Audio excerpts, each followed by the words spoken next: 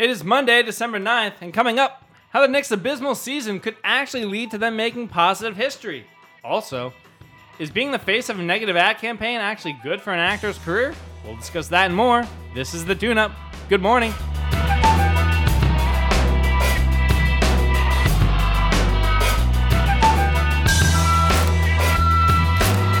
Welcome on into the show. My name is Denny Gallagher, and I am joined by the Snare Campaign Provocateur, the OG, this charming man himself. It's Benny Horowitz. What's up, dude?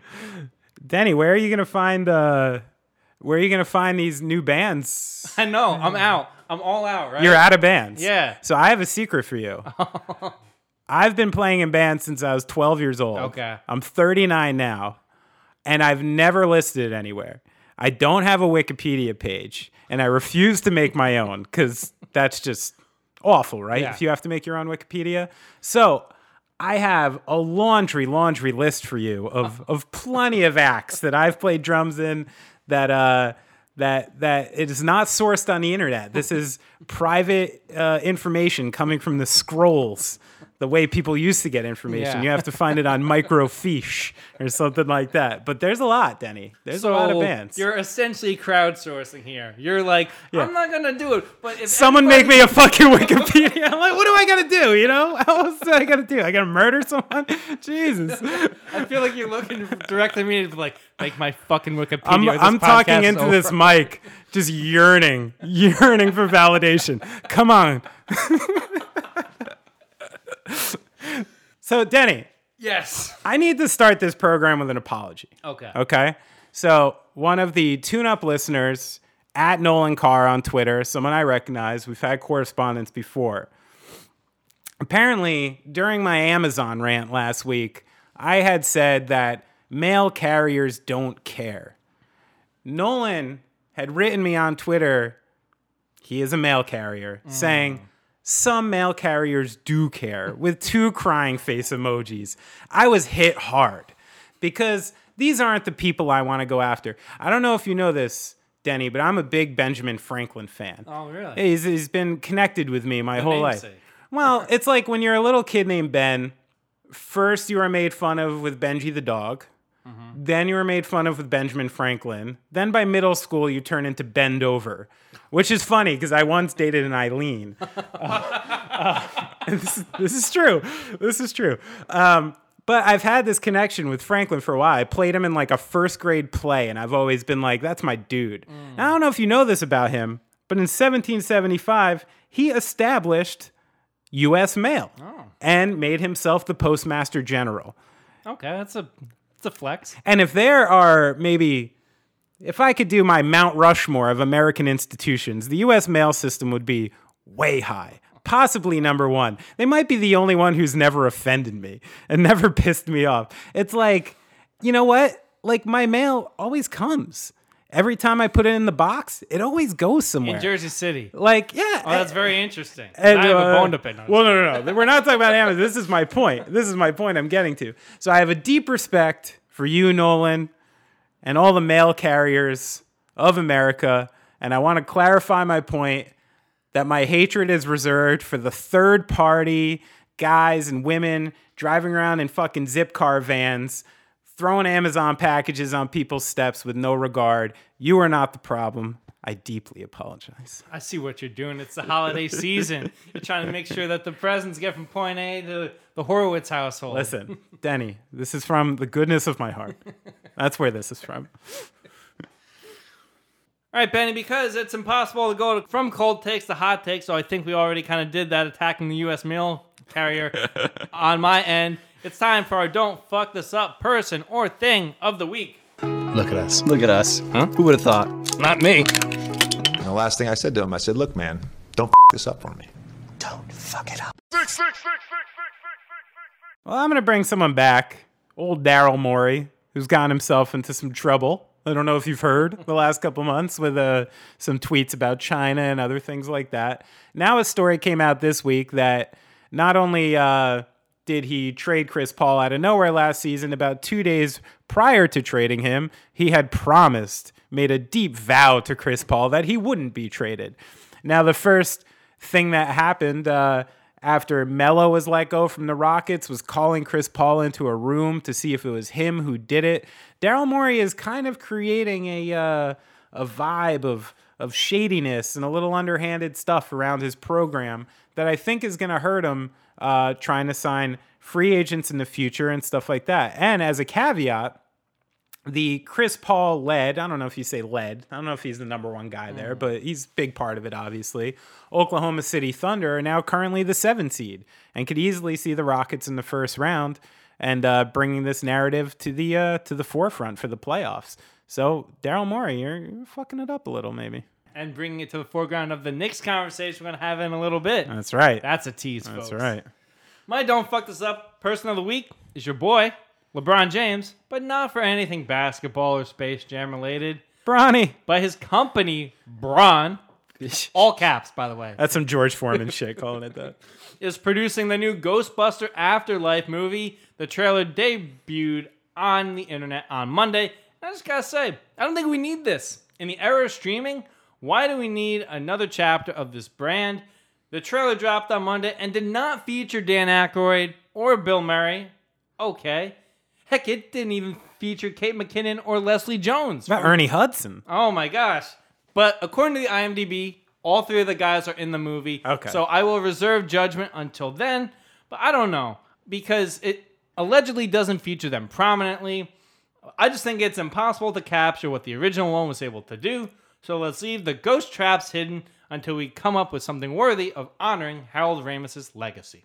All right, Benny, to the hardwood we go. First topic, Madison Square Garden is on fire, and over the weekend the Knicks fired, or let go, however you want to put it, David Fizdale.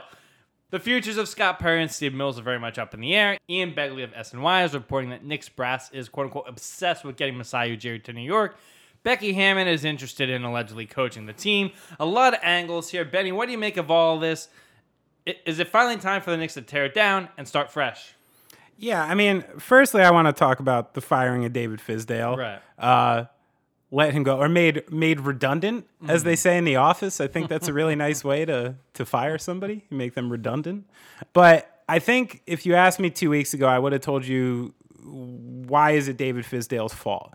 This is awful roster construction. We've even talked about it on this podcast before about the issues the Knicks gave anybody working for the Knicks going into this season. And I think any basketball analysts kind of saw the same exact thing and were, slapping their head a little bit as to what was going on. But at some point in late October, early November, I think Fizdale started poking management when during an 0-5 streak, he brought 9th overall pick Kevin Knox to a 5-game run where he averaged 10 minutes a game, and it subsequently led to a do-not-play against Philly on October 29th. Now, I think, that's where the disconnect probably started with Fizdale was, I can understand his instinct as a coach to go out there and give the minutes to the team that's going to allow you the best chance to win. And at the beginning of the year, they were fighting and they were clawing, and you're like, I don't know, do they have enough to maybe scratch the bottom of the playoffs or something? Quickly, that went away. And if this year became anything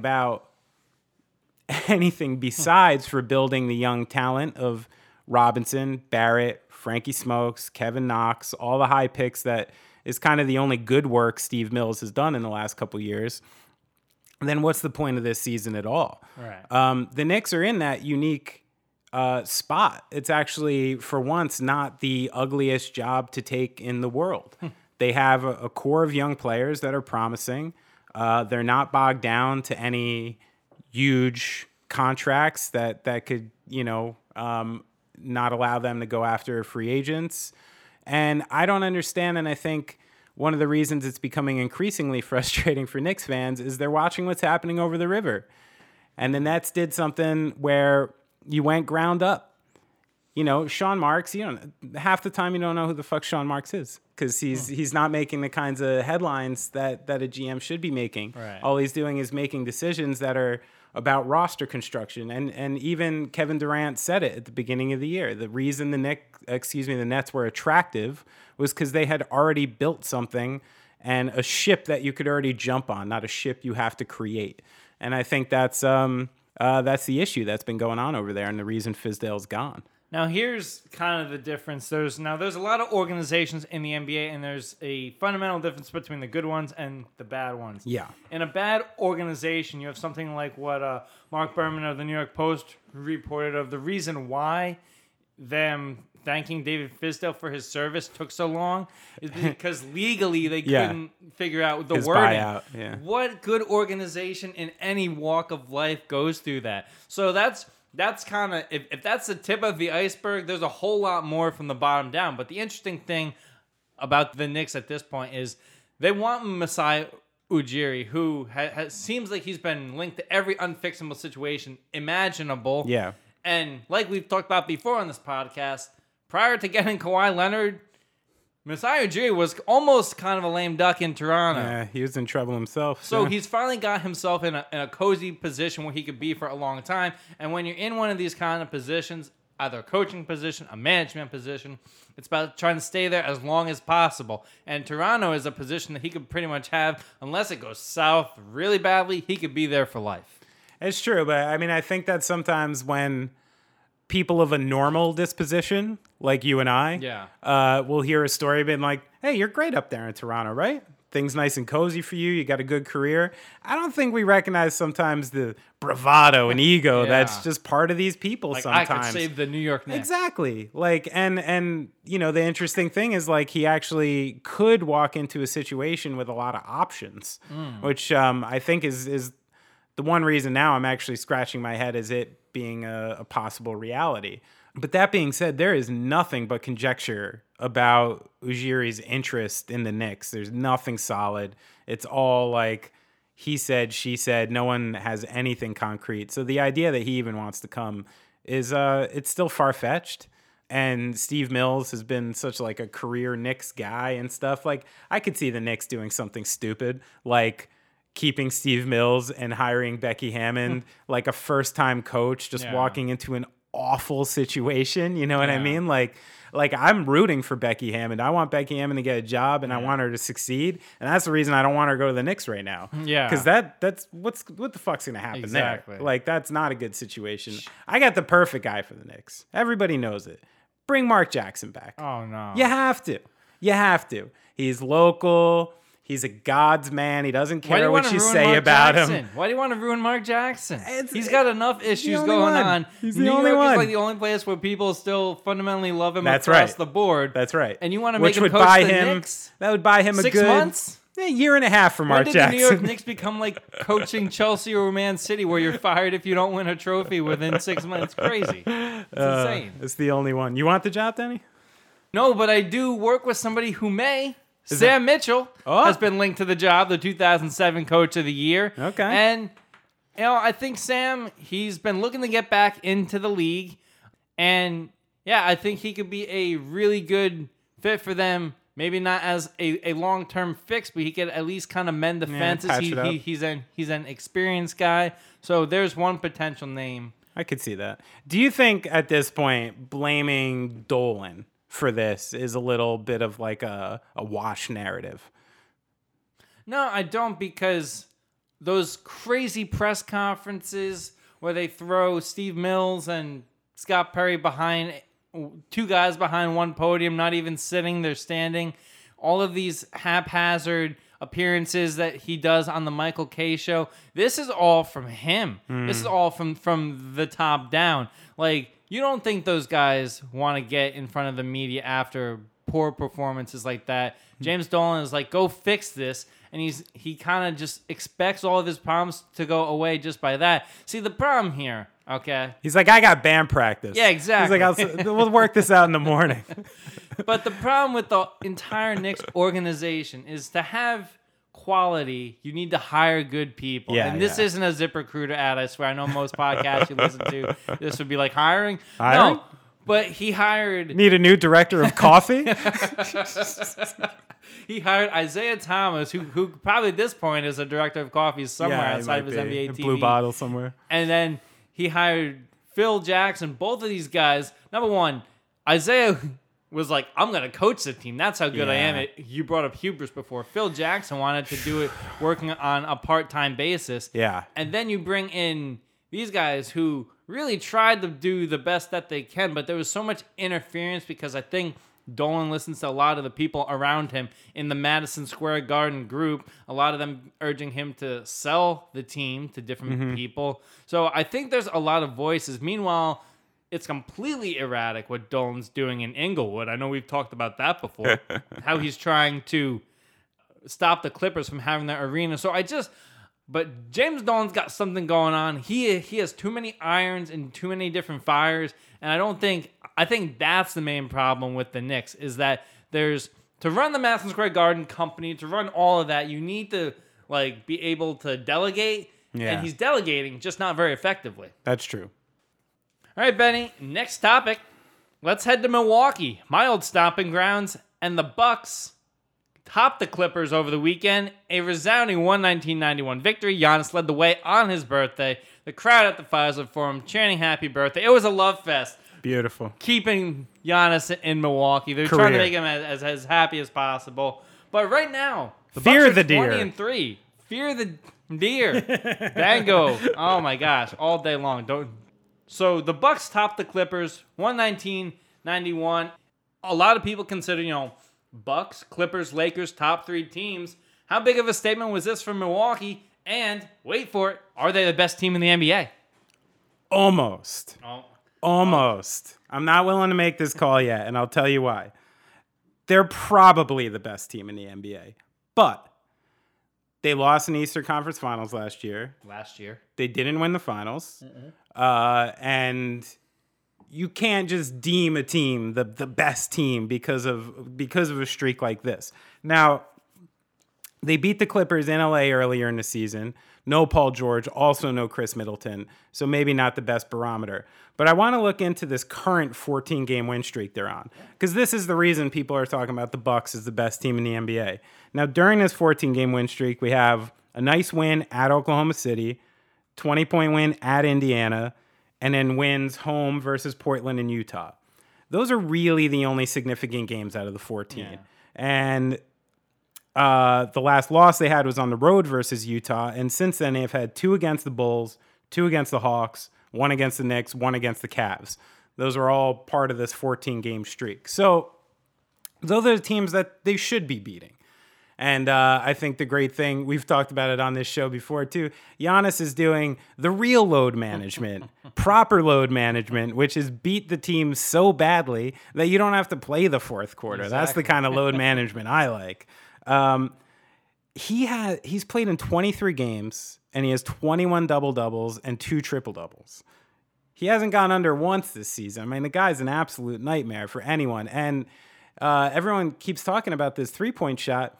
He's shooting 31.5%. I mean, you jump that up 1 percentage point, a couple bounces. That guy is a average NBA three-point shooter, which makes this whole thing just insane. Right. Because if that thing actually, I've been seeing pull-up threes. If he can do that, fuck, man, we're dealing with a proper unicorn that just can't be stopped. Yeah. Even Luka. Everyone talks about what a great shooter he is. He's only shooting less than 33% from 3 this year. Just high volume. So I think people are making a big deal out of that. Giannis is right now the best player in the NBA. I don't know how you could say otherwise. But I think the true test is coming soon. My boys, who I had predicted it's the early season finals favorites, the Lakers. They have a game December 19th, home versus the Lakers. And if both squads play healthy, I think that could be the determining game of who the king of the NBA is right now. Imagine if they did. They're all going to DNP. Load manage. They're all going to do it because they might. They don't want to see each other yet. Yeah, because a lot like what the Clippers did with Kawhi when the Bucks played them the first time. They're all creating their scouting reports and all that stuff. I wouldn't be shocked. I wouldn't be shocked if you saw one of AD or LeBron sit that game. Right. Almost as a psychological way to tell the Bucks, you've never seen us full.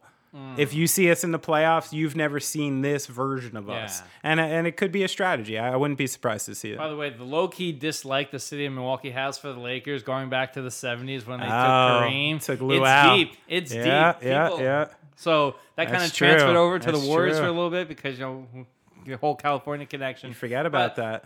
I think. How old do you have to be at this point to still be burned by that? 60s? 50s?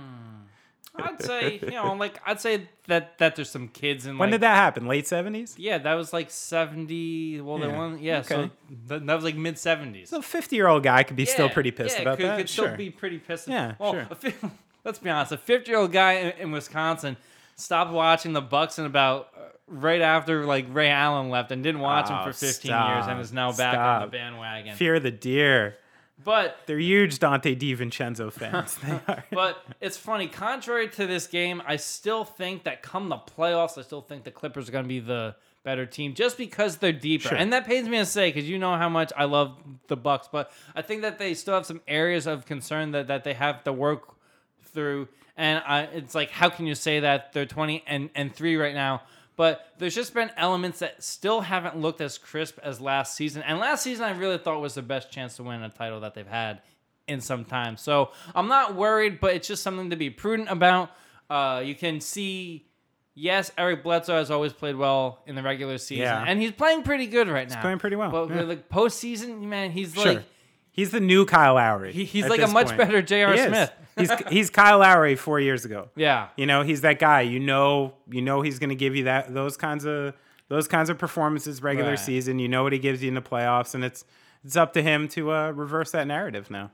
The way that Wes Matthews has fit into this team, the way that Dante DiVincenzo has really embraced his elevated role, has really been promising. The George Lopez Hill's brothers been have great. been playing. Robin's been great. And Sterling Brown giving good minutes. They've Nice been team. getting Chris Middleton back, has been huge. So do they miss Brogdon, who's playing at an all-star level? But my argument in the whole Malcolm Brogdon that they should have kept him thing, which I believe in, but I don't think that he may have had a chance to get to the all-star level with the team in Milwaukee. There's a lot of holes in Indiana that he's needed to fill those minutes with. Yeah. I don't think Brogdon is having this kind of season in Milwaukee. There's no chance. All right, Benny, we've reached the halfway point of the podcast, which means it's time for the dollar slice take of the week.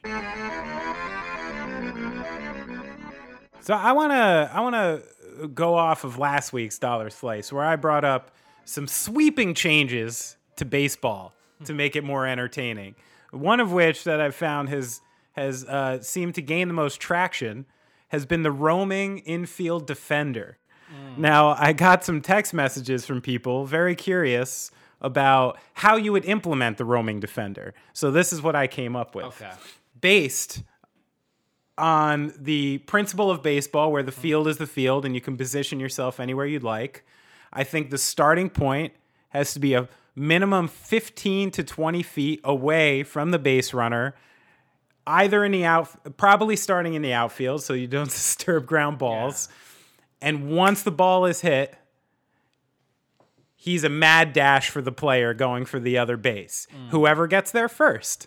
And if you happen to catch him, you have to knock the roaming defender down to get there. So, Colin, thanks for listening. He's a Mets fan, by the way, so let's give him as much love as possible. Let's hope they may have a new owner. He may have a billion reasons to be thankful. He's got a $1 billion pocket in Carlos Beltran. So we'll see how that works out. But, Colin, that's what I'm thinking. Let me know how you think roaming defender will play out. My dollar slice take of the week, Benny, I want to tweak how we do championship parades in this country a little bit. Tell me how. I think if you are a city that has a body of water, or like a river, like a Chicago, sure. Why do you need to drive down the street? Get on a boat, have a cruise, bring out the biggest yachts, decorate them up, make it a real spectacle. You can have fireworks over as you go down. And I'm inspired because I was in D.C. this past weekend, Sure. and they had this Christmas light parade where people decorate their boats and they go down, and it's a big spectacle. There were fireworks. Imagine that, shoot off the fireworks during the day. You have all of these huge yachts. People can flex a little bit. I really think it's a good thing. And then if I can have two slices today. Okay. Ballparks. Yeah. They're busy most of the year. Sure. But in the Christmas season, there is an opportunity that I also discovered when I was in D.C. So the Nationals, not only are they winning the World Series and championships. Are they winning the Christmas Wars? They have this event there. It's called Enchant, and it's like a ice skating maze and it's decorated for Christmas. The lights are up. All that stuff is going. You can skate through. You can walk through. They got the Christmas markets. So there is additional revenue. So if the NBA wants to take notice here, I know we had a lot of conversation about how are they going to make up the games. Do Christmas stuff. Do seasonal. Heck, have conventions during the game. Just any ways to get more revenue for them and increase the fan experience. No, but the Enchant during DC and Nats Park, it was all lit up, white lights, beautiful. I'm taking a picture of Denny doing Baby this shark in front of a Christmas tree right now. This is a Christmas endorsement. See, I thought you were focusing in on this Nats world champion Baby Shark. So, but I love the turning ballparks into something festive. That's fun. By the way, fun. the Padres do something like that. They turn it into a golf course. It's fun. Yeah. Might as well. I mean, Yankee Stadium turns into a goddamn soccer arena, during the off season, so we can't do it there. Allegedly. But I'm having a hard time seeing your first one. I don't think there's two problems with the yachts in Chicago. I don't think the yachts are getting through those Chicago rivers. Those are kind of small. And then I don't see the really, really rich of Chicago just offering their yachts to like bunch of Cubs fans. Well, you don't think that, like... the whole part of having a yacht is these people being like, listen, no. Normals can't go anywhere near my space. No, this is why I have this. I go out to sea to be that exclusive. The fans are not on it. The team rides down the waterway on the yacht. So you're putting the team on a yacht. Yeah, so it's like, you know how they're on like the Okay. buses and all that stuff in New York when they go down the Canyon of Heroes? Those things, make it on a yacht. Imagine the Yankees win another World Series. Yeah. And they just cruise down the East or the Hudson River, and everyone's just on the West Side like, that'd be so fun. I don't hate it. I don't hate it. Anyway, dollar slice steak. Yeah, that's what it is. Not That's much what thought is. into it. Yeah. All right, Benny, bottom half of the podcast, which means we go to the top of the fold for the latest from news, entertainment, and pop culture.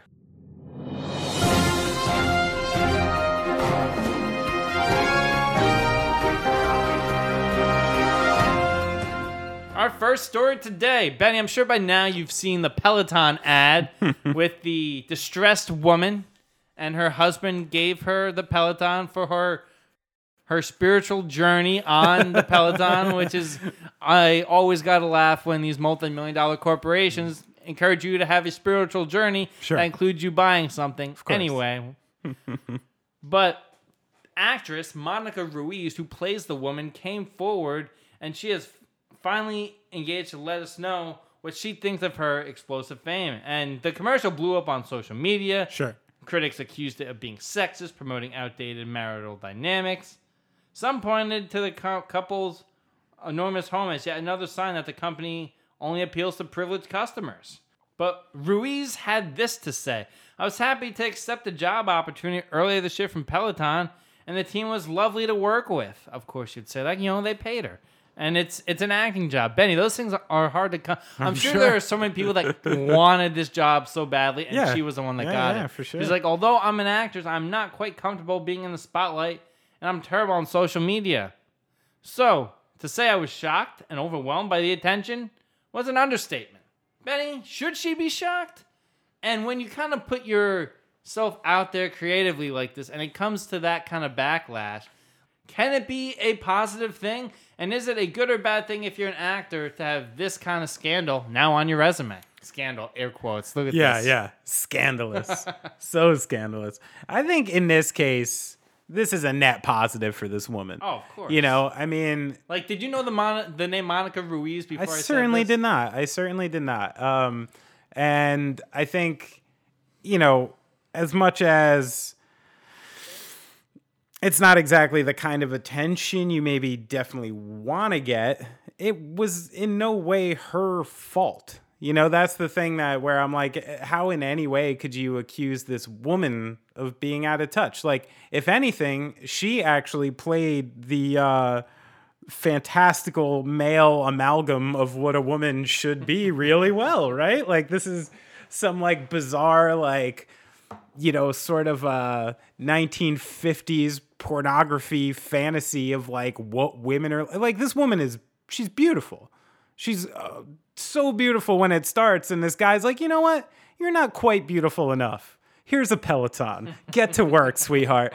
Like, I can't imagine the world in which this exists. I couldn't buy my wife a fucking rubber spatula I can't imagine a world in which I just hand over a piece of exercise equipment to my wife. Yeah. It's just like, I don't know in what world that exists. And unless, like you said earlier, unless someone had a Christmas list and they were like, hun, I'd really like a Peloton. Besides for that, this is like totally inexcusable. And as far as the company's, admission to trying to say this is an affordable product, I mean, I think this is where that company, like, obviously is out of touch. You got to know what you're selling. They're selling to rich people. Who the fuck else has exercise bikes? You know what I mean? That's just what it is. Like, they say, oh, it costs $46 a month. I don't know how long that takes because this thing costs $2,300. Yeah. So apparently you're paying for about 7 years to buy your Peloton. And if you want those classes, you're an additional $40 a month. So that means, your initial investment into Peloton riding for the year is $3,000, which I could say on average in a small town is about 6 times the cost of a gym membership. Yeah. In a town like this where they get pretty foofy, maybe like, 3 to 2 times the cost of a gym membership. But like, to try to market this as a non-upscale product is just really out of touch. And I think that's where the company's at fault. But to answer the initial question, I mean, this woman played the part well. Everybody knows about her. She's already gotten work since. She was hired by Ryan Reynolds' Aviation Gin Company to sort of mock the first ad and the second ad, and she had a good sense of humor about it. And yeah, I think sky's the limit for Monica now. There are people that have done exclusively commercials their entire career and live in these incredible houses in Brentwood because the money out there in LA, because the money just keeps rolling in. So this may be such a blessing in disguise for Miss Monica Ruiz, because prior to this, Benny, I'm going to list 3 shows. And if you've ever watched any of these, I'll be surprised. Okay. The first show, Baby Daddy. No, haven't seen. About a Boy. I know the film. And The Game. Again, know the film. What are we talking about here? Michael Douglas? That's a good movie. It was a good movie. For anyone who hasn't seen the Nick Hornby story About a Boy featuring Hugh Grant, it's great. If anyone hasn't seen The Game featuring Michael Douglas, they should. I'm assuming these TV shows are probably based both off of those movies. I really shouldn't have cut cable. Well, Benny, speaking of Michael Douglas, the Golden Globes and the nominations came out Monday morning just before we recorded this podcast. So that gives us time to dive in to the nominations. Michael Douglas, as you mentioned, nominated for Best Performance in the Kominsky Method. And that's that category for television for Best Performance by an Actor in a Television Series, Musical or Comedy. You have Michael Douglas, you have Bill Hader, you have Ben Platt for The Politician, which was pretty good. It's on Netflix. Paul Rudd in Living with Yourself, and Rami Youssef from Rami. So, good tough category. Tough category. But I want to scroll down to one particular category because I think in terms of like best comedy, I think Fleabag's going to sweep it. Yeah. Hollywood community loves that. But Sure. the interesting thing to point out about the Golden Globes is it's not any of the academies of television or like it's foreign journalists. Is that right? Yeah, so it's the foreign correspondents. So in essence, the journalist party every year is the only one that you can drink at. So when you see, so don't be surprised if a lot of these British-based shows have a lot of success that night. Though it's interesting how are American journalists part of the Golden Globe scenario, or are they exempt? All right, so Benny, to answer your question, the Hollywood Foreign Press Association is a nonprofit organization of journalists and photographers who report on the entertainment industry activity and interest in the United States for media and all that stuff. The Hollywood Foreign Press consists of about 90 members from approximately 55 countries. Goodness. With a combined following of more than 250 million. they conduct the Golden Globes, as we said. So I'm sure there's American contributions to it, but it's a broader landscape here. So, I mean, based on that, if there's 55 countries and only 90 voting members, I don't see how a British bias could be that weighted. Do they have to go public like they do in the Hall of Fame vote now? Imagine. I don't think they do. I They think it's should. just yeah, right? They should. This is how you ensure no nepotism. This Golden Globe thing, this sounds sketchy to me. This is like, I'm like, now that we're bringing this up, I'm like, who are you? Who and are you, why do Hollywood you foreign get to press? judge this? And out of your 250,000 members, who are these 90 that were chosen? And why are some of them photographers? Because what the fuck do they know about it? I don't know. I don't know if I trust the Golden Globes anymore. Oh, just some more highlights. Brian Cox from Succession nominated. Love Brian Cox. Tremendous show. The category for best performances by an actress in a television series kind of interesting. You have Jennifer Aniston, that morning show, which I didn't like that. Yeah, I heard it was pretty terrible. It was I hope there's some representation of Big Little Lies. Oh, and further down in this, Nicole Kidman, Reese Witherspoon, both for Big Little Lies. You know, it's one of those ones that I was like, sure, I'll watch it with you. And then, like, by the middle of it, I'm like, yeah, I gotta see what happens. All right, some more highlights here.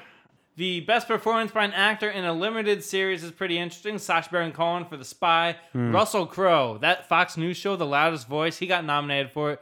Tremendous watch. Your girl Meryl, nominated for best performance by an actress in a supporting role, also for Big Little Lies. She was good. That was a good character. Best performance by an actor in a supporting role. It's pretty interesting. You have Alan Arkin, Kieran Culkin from Succession, Andrew Scott, the priest in Fleabag. And then you have Henry Winkler, who's been dominating that category for Barry. Right. Barry's really cleaned up at these award shows the last couple of years. Great show. Love it. Pardon me, I did not watch Chernobyl, but Stellan Skarsgård. Oh, another Skarsgård? Yeah. Yeah, and then just kind of rounding all of this out here. Best television series drama, Big Little Lies, The Crown, Killing Eve, The Morning Show, Succession. Which one in there do you like the best? Because you've seen Big Little Lies and Succession. The Crown's pretty good, too. Yeah, I mean, I'd probably say, like, Succession, as much as, like, I get just, like, angry watching it sometimes because of the general concepts of what these people are dealing with. Yeah. It's really well done and it's really well acted, and I could see it taking a lot of awards. Sure. Do you think that Succession is a comedy? Because I think it's kind of hilarious. It's I mean, in like a tongue-in-cheek kind of way. You know what's funny for me is I really got into Empire. Oh, yeah? And honestly, Succession is the same fucking thing. It's yeah, white empire. Yeah. That's all it is. Like, they literally stole the fucking concept for the show, basically. I can't imagine these situations where there's anybody who runs a company like this or something and is like, children, fight for the crown. Like, I just don't think this is the way it works. Or on the floor. Yeah. And like, I watched Empire and I went to some of the most fun, craziest, over-the-top fucking moments I've ever seen on TV. That Succession or White Empire is I don't know. I don't think it holds a candle because that show was fucking hilarious. Yeah. It wasn't supposed to be at times, but it was fucking hilarious and worth a watch. I wish I could re-nominate Empire. Was it even ever? Was it nominated? Should have been. And then best television series. This is gonna be a highly contested field. You got Barry, you got Fleabag, The Kaminsky Method, Marvelous Mrs. Maisel, The Politician. Marvelous Mrs. Maisel has dominated this field for a long time. It's a lovely show. But I think Fleabag, people love Fleabag, especially in Hollywood. But isn't in the Fleabag foreign press? But Fleabag is it's done, right? Yeah. So were 2 seasons. Do you think that that gives it not like an unfair competitive advantage, but say in the way that like people don't like giving like MVP awards to 21-year-olds, right? Because they're like, hey, this 32-year-old who had another parallel good season, he's probably going to be gone soon, and you're probably going to have like 10 more, so we should just give it to you. I feel like Fleabag might have some advantage there because they're like, this is the only chance we're going to have to ever award this show we quite like. That, and also I think they've already awarded in some capacity. I'm not sure if it was the Golden Globes or not, but Barry's won, The Kaminsky Method's won, The Marvelous Mrs. Maisel. Yeah, they want something new. Essentially, like Hot Blood. that show the Politician, I think, is done too. So that, and I think People are just obsessed with Phoebe Waller-Bridges right now, Yeah. especially in the UK. Fleabag's like the Luka Doncic of Hollywood right now. That's what it is. So, He put up numbers. He's going to come in second for MVP. Benny, on a much heavier note, the 39th anniversary of the death of John Lennon was on Sunday. People gathered to remember the famed Beatle, the famed poet, famed activist. Benny, how do you remember John Lennon? Well, I mean, my knowledge of John Lennon doesn't go much farther than your normal person's knowledge of John Lennon. Through the years, I have accrued a lot of stories and met some cool people who told me a lot of cool shit about people. And John Lennon has been absent from those. Like, it's like too big and too far away that like I've never heard anything personally. But I found a great story about John Lennon that I want to talk about. I think one thing that people forget is that he was a ripper.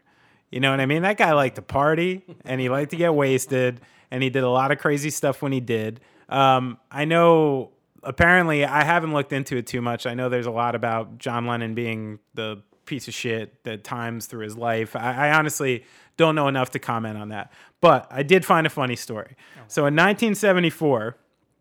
he went to the Troubadour, the famed Troubadour in L.A., to party, have some drinks. He was with Harry Nilsson, and apparently they discovered a beverage called the Brandy Alexander, which is a brandy with milk, which actually sounds pretty good. Yeah, right. Now you think, like a nice sweet brandy with milk, like that sounds kind of nice. And apparently they were so drunk and he was so unaccustomed to this beverage that they heckled the Smothers Brothers, who were performing, so badly that they were thrown out. In the melee, apparently he did strike some people, but lost his glasses and didn't know who they were. So this is the kind of melee he used to cause. Now, the funniest story was about a month later, he was thrown out of a different concert at the Troubadour. It happened again. And apparently he was so wasted that he put a sanitary napkin on his head. And as he was walking out, the waitress who he didn't tip, he asked, "Do you know who I am?" And this woman said, "Yeah, some asshole with a Kotex on his head." And that's where I just like, oh man, I wish this waitress was alive and I wish we could talk to her because that, Ever on the podcast. oh, what a fucking burn. You classically burned John Lennon in 1974 and people are still talking about it. Good for you. All right, Benny, we're running out of room on the podcast. It is time for our token meme of the week. You done messed up, Aaron. Hey. The whole summer's been an ongoing meme video. And let's get it going. I got that big trash bag, Tyson Fury, who I don't know if you saw his Instagram post sitting in his like fucking little shitty living room with boxes everywhere and all this random shit on the walls and him talking a gross amount of smack to Deontay Wilder, who I don't know if you know, has knocked out 41 of the 42 people he's ever been in the ring with. And I have a feeling this is going to get A-B'd in the social media world once this fight happens, once Wilder knocks him out of the park. And this braggadocious video of Fury screaming all sorts of stuff. I have a personal problem with this guy anyway for just being kind of a dirty asshole. And I really, really want Deontay Wilder to smoke him in this fight and then someone make an awesome meme of him talking shit and right next to it, him getting beat up. My token meme of the week is Steve Harvey. What? He messed up the Miss Universe again. Again? He confused Miss Philippines with Miss Malaysia. Oh, no. Come on, Steve. Steve, you had your second chance. Who even gets a second chance from right? that? I think the Steve Harvey train. I'm going to be the one person in America that's like, stop the Steve Harvey train. I'm with you, It's Denny. gone too far. It's gone way too far. I want a ticket to this train. All right, Plenty of Ways to get in contact with this show. You can email us at thetuneuppodcast@gmail.com. You can follow us on Twitter, on Instagram, at thetuneuphq. You can follow him on Twitter, Benny Horowitz 1, number 1 in your hearts, number 1 in your minds, number 1 on Twitter. I am at Denny_Gallagher. Benny, anything else? Everybody have a great week, and everybody love everybody. This has been The Tune Up.